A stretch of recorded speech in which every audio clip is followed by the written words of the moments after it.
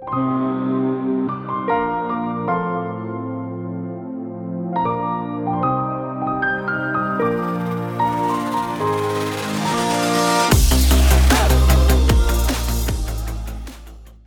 to the Digital Solicitor podcast with me, Christina Grasco. The subject under discussion today is conveyancing, looking at your guide to building strong relationships with estate agents and clients.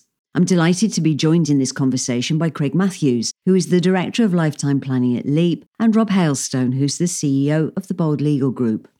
Now, I think we're all well aware of the recent events that have added a new layer of stress and uncertainty to the property market, sales and mortgages.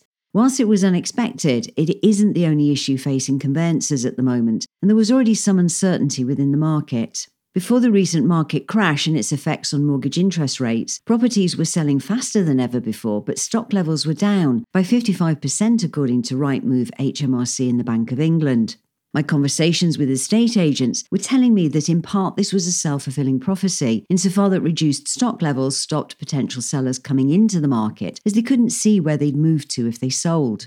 This demand-supply imbalance had kept upward pressure on prices, with the hope that supply would continue to build gradually. Now we can't be so sure this pattern will continue, and whether in fact the market will crash. Estate agents are reporting that viewing numbers have fallen through the floor. So against this backdrop, I want to find out what firms can be doing to increase business and ride any potential storm that may be brewing. So welcome to you both, Craig and Rob. Can I start by asking you to introduce yourselves? My name's Craig Matthews. I'm the Director of Lifetime Planning here at Leap Legal Software, and I've been working in the legal tech industry for the last 20 years. Hi, I'm Rob Hailstone, founder of the Bold Legal Group. I don't think there's a crash coming, certainly not for the next 12, 18 months, and let's not please talk ourselves into one. One of the problems that I referred to in the introduction undoubtedly can be the strain which exists conveyancer-estate agent. Why are the relationships so strained at the moment? Well, we've had 2 years plus of a very busy and challenging market. Agents and conveyancers are worn out and stress levels are high.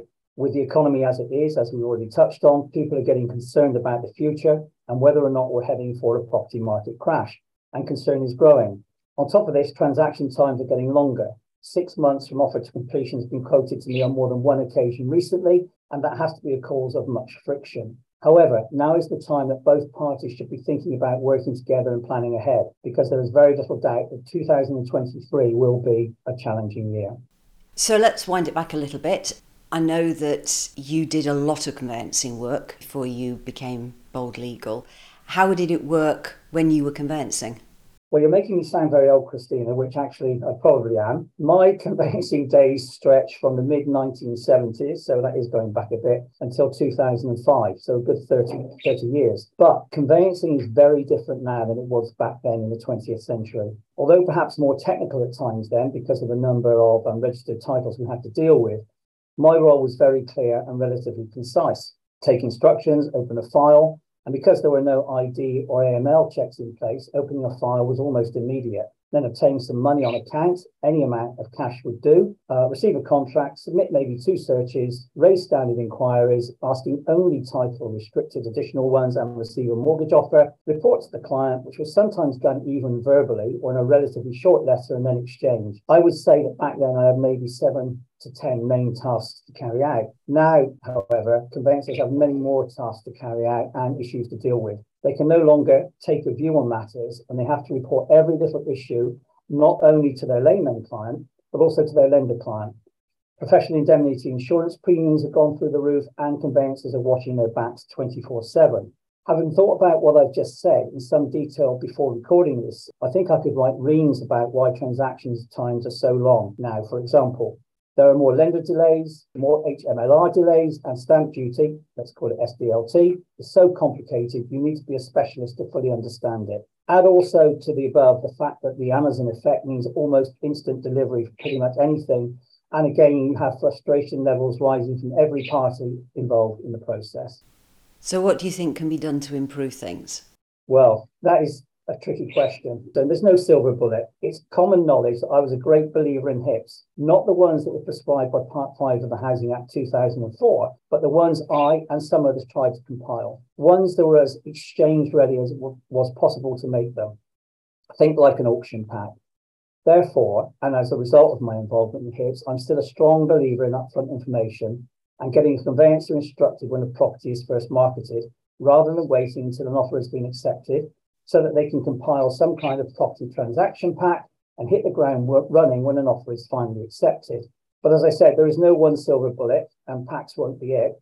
And there are many other things that could be looked at, including the use of more readily available technology by a large portion of existing conveyancing firms. The results of recent digital surveys established that over 50% of firms are hardly using any real technology to help them be more efficient. And that is a bit worrying and quite shocking. Also, in some cases, new conveyancers should, I think, receive better training or more actual experience working alongside an experienced conveyancer before being let loose on the world. It would also help if the Law Society's conveyancing quality scheme was better policed and enforced. The number of technical breaches committed by accredited firms is unacceptable, and don't get me started on the amount of additional inquiries being raised by some, obviously not relevant or in breach of the scheme. There's a lot to unpack in that, and I would like to come back to some, particularly some of the technology stuff in a minute. I think that for me, one of the key questions in this changed market is, as property market activity changes, how can firms get new referrals from new sources? I suppose the easy but financially painful way is to join a panel and pay referral fees. That's not something I ever did and would only consider now as a last resort, although I appreciate that's the chosen way for some, and that is their business structure and plan. I prefer to go and visit a local estate agent and talk to them face to face. I paid them on time, usually on the day of completion, and updated them as and when necessary on the transaction's progress. Word then spread. Agents changed firms and my popularity grew. Even in these days when social media seems to rule the roost, excuse the budgie pun, personal relationships are by far the best. When was the last time you called in any of your local estate agents? In many cases, probably nearly 3 years ago at best, pre-pandemic, I would suggest you go and pay them a visit pre-Christmas. They don't bite. That's good advice. I think also it's about looking at your client maybe in the same way and building a relationship with them. I mean, we see conveyancing as a one-time transaction. Actually, there's a school of thought which says firms should see this as a gateway opportunity to future business and a much longer-term relationship, isn't there?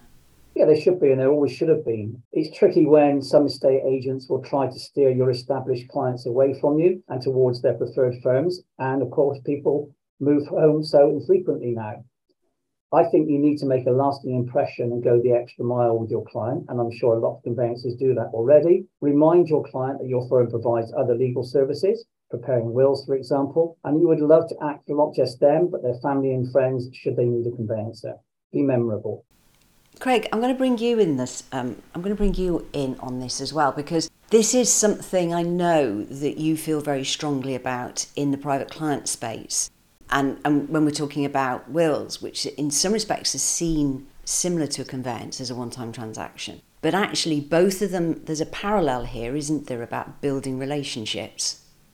Very much so. As Rob quite rightly said, there is a need for ongoing legal service, I think, for most of us. And at the time when you're buying a property, you're probably best informed as to your assets and liabilities. So you're actually ideally placed in order to write a will. Very often, if you're getting a mortgage, your assets and liabilities have been checked by another financial institution. So you're absolutely informed as to what you have, what you're worth, and what your liabilities are. And of course, you're about to embark on a property purchase. Now, most properties are purchased by more than one person, so be it joint tenancy or tenancy in common. Another really important step in getting a will, ensuring you understand your responsibilities and liabilities with those kind of clauses. So for me, the way that conveyancers often refer a will or refer additional work is a final closing paragraph in the letter thanking them for their service. I actually think it should be brought to an earlier part of the conversation, a bit like Rob's comment about upfront information. The more we know up front, the better we are informed as to anything. Now, whether or not that's a will, a conveyancing property, or indeed any other transaction, the more that we can capture up front, the better we'll be able to deal with our customers' needs. And the same is true in the legal software industry. The more we understand about a business we're going to work with, the better we can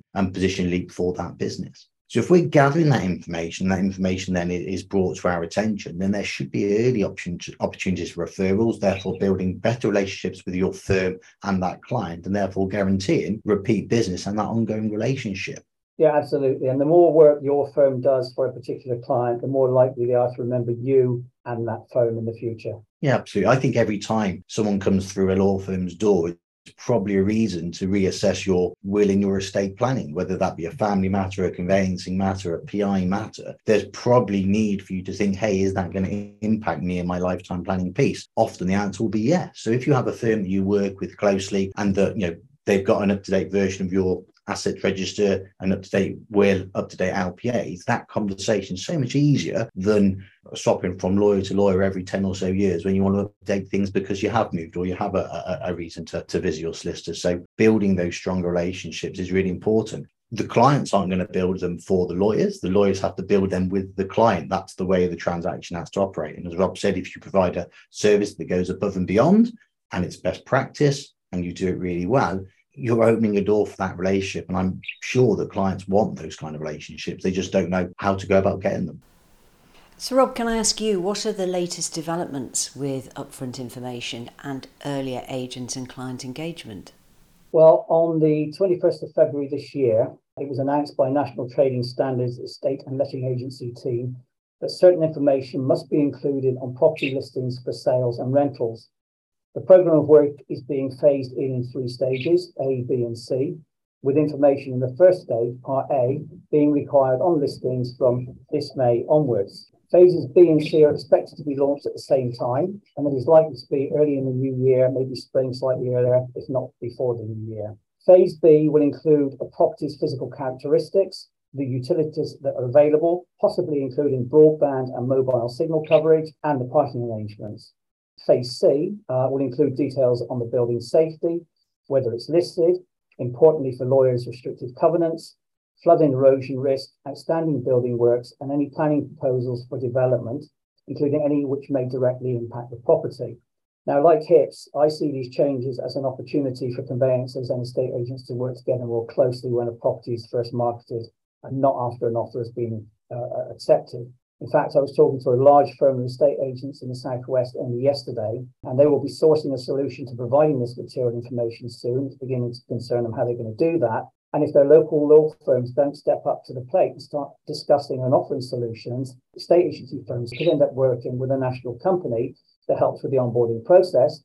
And that could turn yet into another panel that leaves the local law firm out in the cold. So I would say, have a look at what is coming down the line from trading standards. And if you don't know what it is, please email me and I'll send you some info, rh@boldgroup.co.uk. How do we educate everybody involved here? So the agents, consumers, the buyers, the purchasers, to know about these things, to manage their expectations within these things? Because what you're hinting at, and I absolutely agree with you, that there's always tends to be a dislocation in the way that requirements are serviced in this market, is that we all need to be on the same page, because if we're on the same page, we all know the same things, and there's a lot less chasing required. Yeah, clients and agents have always had difficulty trying to understand the home buying and selling process, and that's understandable. It is complicated, and as I said earlier, more complicated than it ever was, and it's got worse. I think we're going to touch on how we can explain the process a little bit later. But I would say arrange to visit your local agent and offer some basic in-house training, at least for the agent's purposes. I believe that estate agents can be the catalyst to improving the home buying and selling process. And I had an article printed in an online estate agency magazine yesterday saying just that, where I set out a dozen different ideas and things they should do before the property is marketed or when the property is marketed. I'm just going to quickly read through that article, not particularly long, but there are 12 bullet points in it. Maybe the first step in improving matters could, or in fact should, come from those who usually have the first foot through the door, i.e. the estate agents. The number of I's that need dotting and T's that need crossing by conveyancers grow almost daily, in my opinion, to a level that is virtually becoming unsustainable. And all the help they can get and fewer interruptions they receive would free up the time they need to carry out the legal work and would be welcomed, and that would help speed up the process. So my suggestions are, agents, please don't take referrals from firms you know are not efficient. Provide correct and comprehensive details of the seller and the property. Pass on relevant information as to why the seller is moving home. Provide details of any hoped for moving timescale and what the reason is for it. Highlight anything about the property that might cause a delay, new windows, a new heating system, new extension, or recent loft conversion, etc. Provide a chain sheet. Knowing which conveyancing firms are in the chain and where they are can be a real help. Prime the seller as to what information and documentation, guarantees, planning permissions, safety certificates their conveyancer will need in order to pass on to the buyer's conveyancer, particularly if the property is a leasehold property. Explain to the seller why instructing a conveyancer before an offer has been accepted can help speed up their sale, and encourage them to do that. Speak to your local firms about doing that, your local conveyancing firms. Tell the seller why completing and returning the TA6 promptly or other questionnaire is important. Agree with the conveyancer a time, place, and method as to when updates on the progress of the transaction should be provided. Then pass those updates on to other interested parties. And finally, make sure you've carried out due diligence on proof and source of funds. Though there's a lot of comments posted yesterday on the article, but one sales progressor, otherwise known as a conveyancing chaser in our world, said in response, "I think sales progressors and sales agents should have a training session with conveyancers so that they really understand each other's issues and are then able to competently explain the issues to the parties they deal with." So they're actually crying out for help from conveyancers. So go to your local agents and say, "Can I come in on a Friday evening or a Saturday morning, or set up a Zoom call where you can have some kind of informal training session?" I think clarity is a really big issue. You've just referred to it. I think that clients struggle with that as far as conveyances are concerned, and the processes that they are going to be facing when they get to the point of selling. So my question to you is, how can conveyancers be clearer about the services they provide and the steps and the processes that everyone will need to follow? Yeah, yet another tricky question, Christina. For years, conveyancers have been trying to explain the process to their clients, sometimes verbally, sometimes in writing, and sometimes via a short animation video, but in most cases to no avail. Clients very rarely read the documentation that we send to them, and if they do, they forget what's in it. However, my own attempt at last at a 90-second animation video was released recently based on the game Snakes and Ladders, and it seems to have gone down very well with my members, some estate agents and the public, with many firms now using it to help not only their clients, but also their estate agent contacts. So if anyone would like to see the video and use it, it's free. Please email me, rh@boldgroup.co.uk. It really is a very quick way to explain the process and the complexities involved in it. I have actually seen that video and I think it's quite good. So yes, I would recommend people contact Rob for access to that. I'm working on the board game.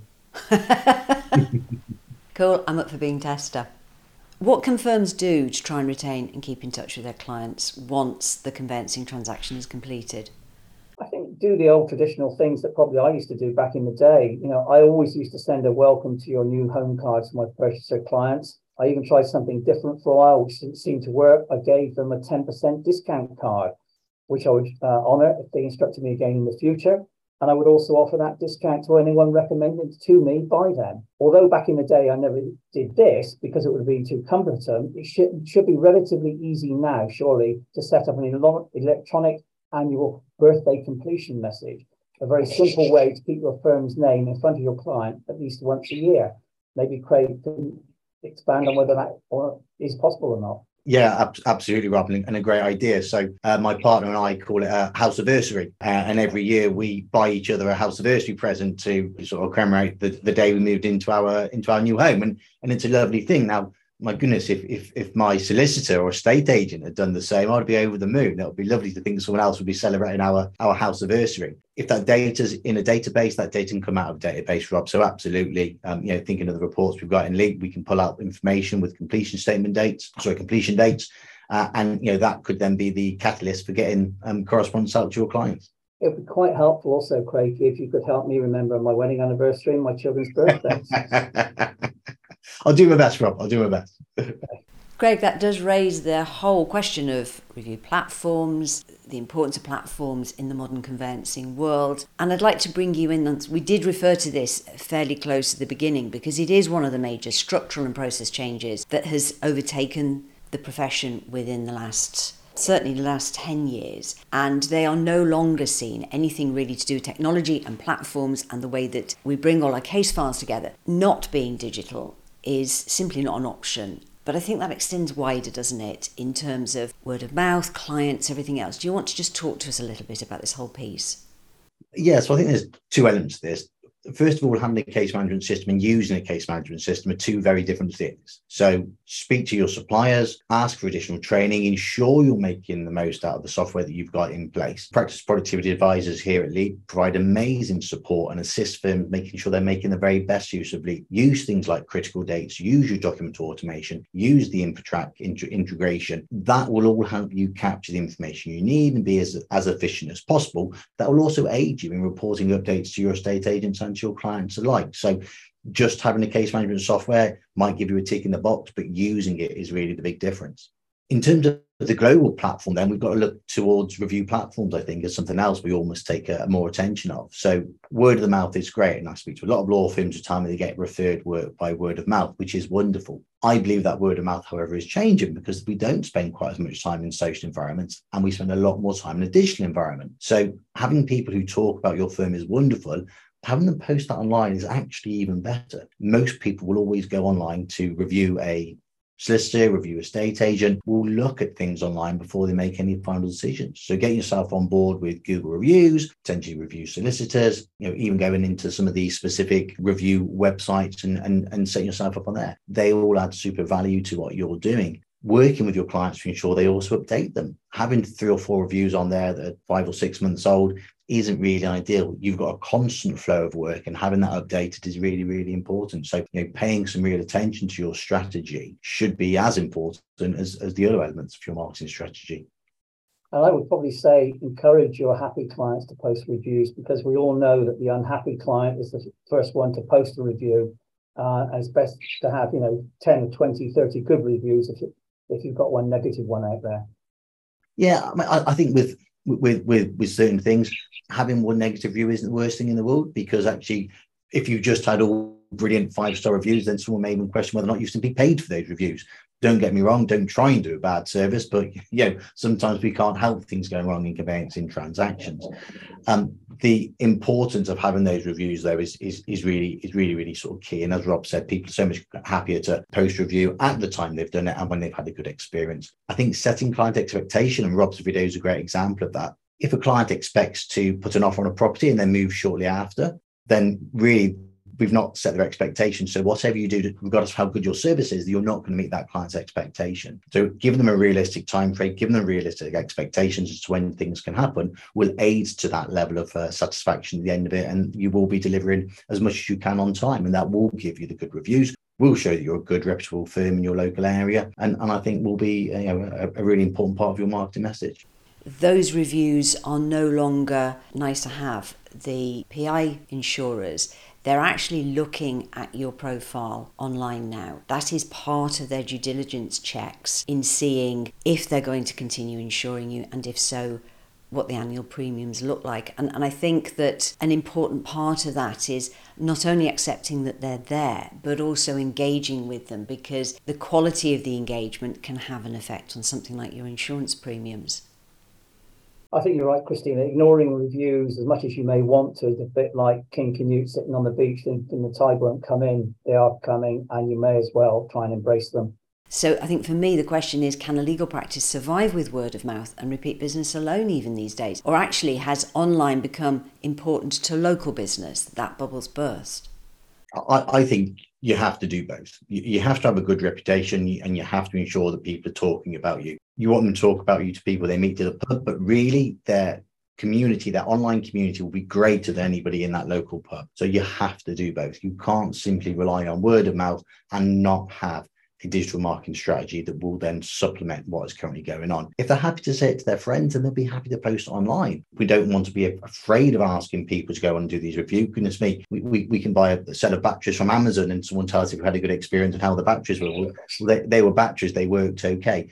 Buying a house is a hugely emotive decision. You want to move somewhere for many, many reasons, and therefore it's not just a transaction. It is an emotive transaction you're going through. And a good experience is something you do want to shout about, and people are happy to put those reviews online. I think it's really important. I also think actually with things like conveyancing and indeed wills and probate area that I specialise in. Local business is really important. Knowing where a postcode is, knowing the type of property in that postcode, knowing other properties that have transacted in that postcode, and understanding a bit about that, I think is really key, and something that the local firms should shout about. They know the local area, they know where people are moving, they know, likely pitfalls with property transactions, so they can provide, I believe, a better service than going nationwide. And maybe that's something the law firms locally don't talk enough about. Yeah, and also I think if you don't have an online presence, your clients are going to tend to be from my generation rather than the younger generation. And that's where your future work is coming from. Yeah. All that having been said, Rob, I know that you are equally a fan of physical face-to-face networking and getting out and about, physically attending events, talking to people. The value of that has not gone, has it? No, I don't think so. I mean, team and Zoom calls are great and often save a lot of time and money and travelling. However, you can't really beat a face-to-face where not only do you see the whites of each other's eyes, but also have the opportunity to have a beer or a coffee and really get to know someone. If I have to meet someone online, I always ask where they are in the country and ask what the weather is like there. In fact, as anyone who has Zoomed with me in the past will know, the first few minutes of my meetings are taken up with what I hope are slightly humorous icebreakers. Mind you, when your office is a railway station signal box and your only company is a budgie, the ice usually breaks very quickly indeed. Pricing is also a question I want to look at today. The majority of firms put their prices up during the pandemic rush to move home. How can firms keep those fees up, and should they increase them again? Yes, they should certainly increase them again. I think there's two important things to consider here: the quality of your service and the quality of how you provide your quotes or estimates. If you put your fees up because work volumes are getting too high, now is the time you can benefit from that by taking on fewer transactions. Maybe not voluntarily, maybe the market will go quieter, but at least your fees are higher. But you have to provide a first-class service time and time again. A good reputation, as we've touched on, glowing testimonials and positive reviews are vital. And it doesn't take long to damage a good reputation because, as they say, you're only as good as your last game, or in our cases, as good as your last completion. Not anyone can, or not anyone should, provide an estimate. You need to either have the natural ability to do that by being able to relate to and form a very quick bond with a potential new client, or you have to have some reason proper professional training. Finding out what the reason for that move is, as we said earlier, new job, downsizing, etc., and their ideal timescale is vital. It shows that not only you care, but you have a constant handle of what might be going on in their minds or worrying them when delays or problems arise. And please, if you don't win the work there and then, follow your call, letter, or email up within the next 48 hours. That won't indicate desperation. It indicates keenness to help that person, especially if you refer to the reasons why they're moving when you contact them. They will be so impressed that you remember not only them, but their certain particular set of circumstances.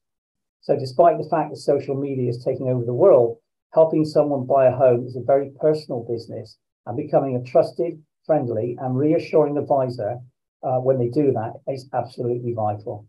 The old ways in many times are still the best ways, I think. Do you think price is the key driver for clients instructing law firms? Are there other things that they can be attracted by and which firms should maintain, which will hopefully increase the bottom line? I think it depends on how you win your work. If you're paying referral fees, maybe price is important because the agent will say, you can get this deal, that deal, or if you're on a panel, but price shouldn't be the deciding factor. What should be the deciding factor is the quality and level of service you give. You need to be able to assure work providers and potential new clients that you can act quickly, efficiently, professionally, and have the knowledge and experience to deal with any legal issues that crop up. You need to be approachable and able to explain those legal issues in a straightforward and clear way.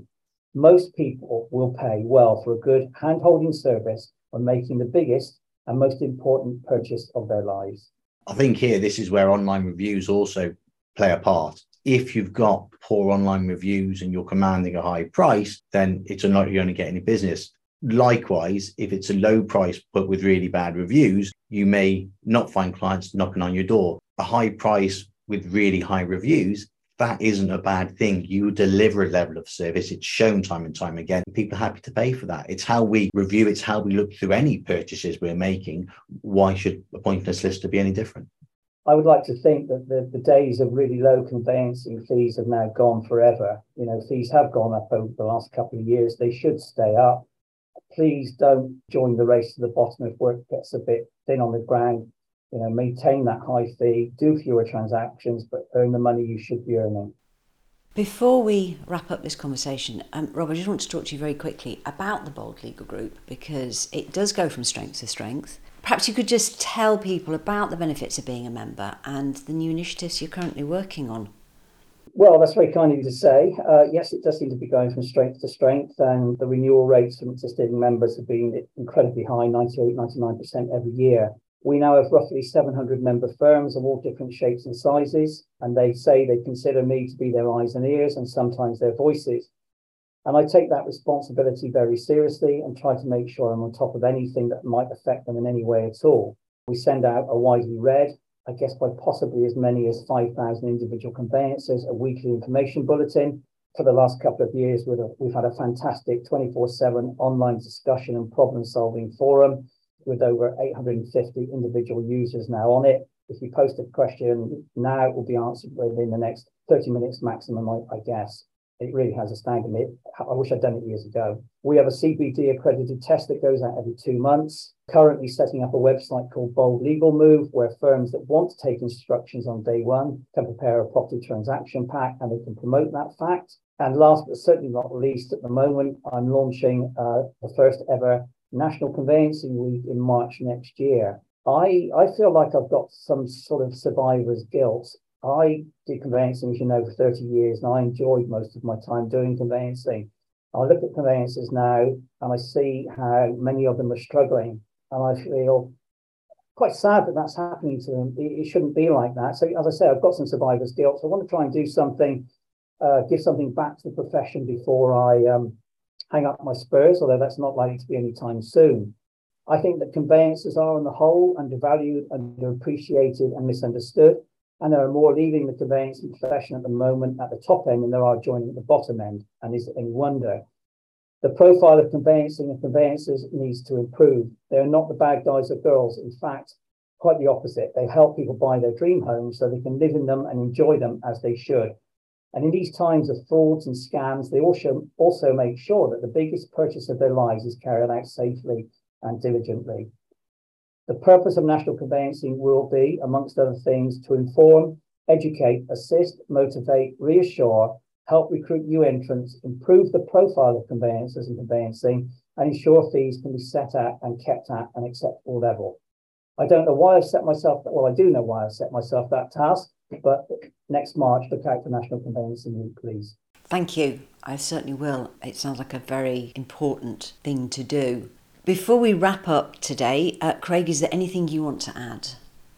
No, I mean, hearing Rob's initiatives, I think the National Conveyancing Week is a smashing idea, and you're absolutely right. Conveyancers out there play such an important role in people's lives. Being able to buy that dream home is such a factor. You're going to live there, potentially get a family there, and it's a bit that's core and key to many of us. Giving them their due respect and appreciating what they do is really important. I think that education piece between solicitors and the estate agents, the solicitors and their clients, absolutely key. And anything that we can do collectively to make that better will be better for us all. And what is really nice is a number of firms have reached out to us and said, can you send us some celebratory material that we can put up in the offices for that week so that we, with our staff, can celebrate National Conveyancing Week. And we will pass that message on to the other firms in our towns. I really want it to be, as much as possible, a national event. So that brings us to the end of today's podcast on quite a positive note, I think. We've obviously covered a lot of ground, so if there are any questions or you'd like to speak to Craig about any aspect of today's discussion, please feel free to contact him, craig.matthews@leap.co.uk, or contact Rob, rh@boldgroup.co.uk. My huge thanks to Craig and Rob for being with us today, and thank you for listening and your interest in Leap. So until the next time, stay well. Please feel free to contact us with any issue you would like to join us on in our podcast series at digitalsolicitor@leap.co.uk.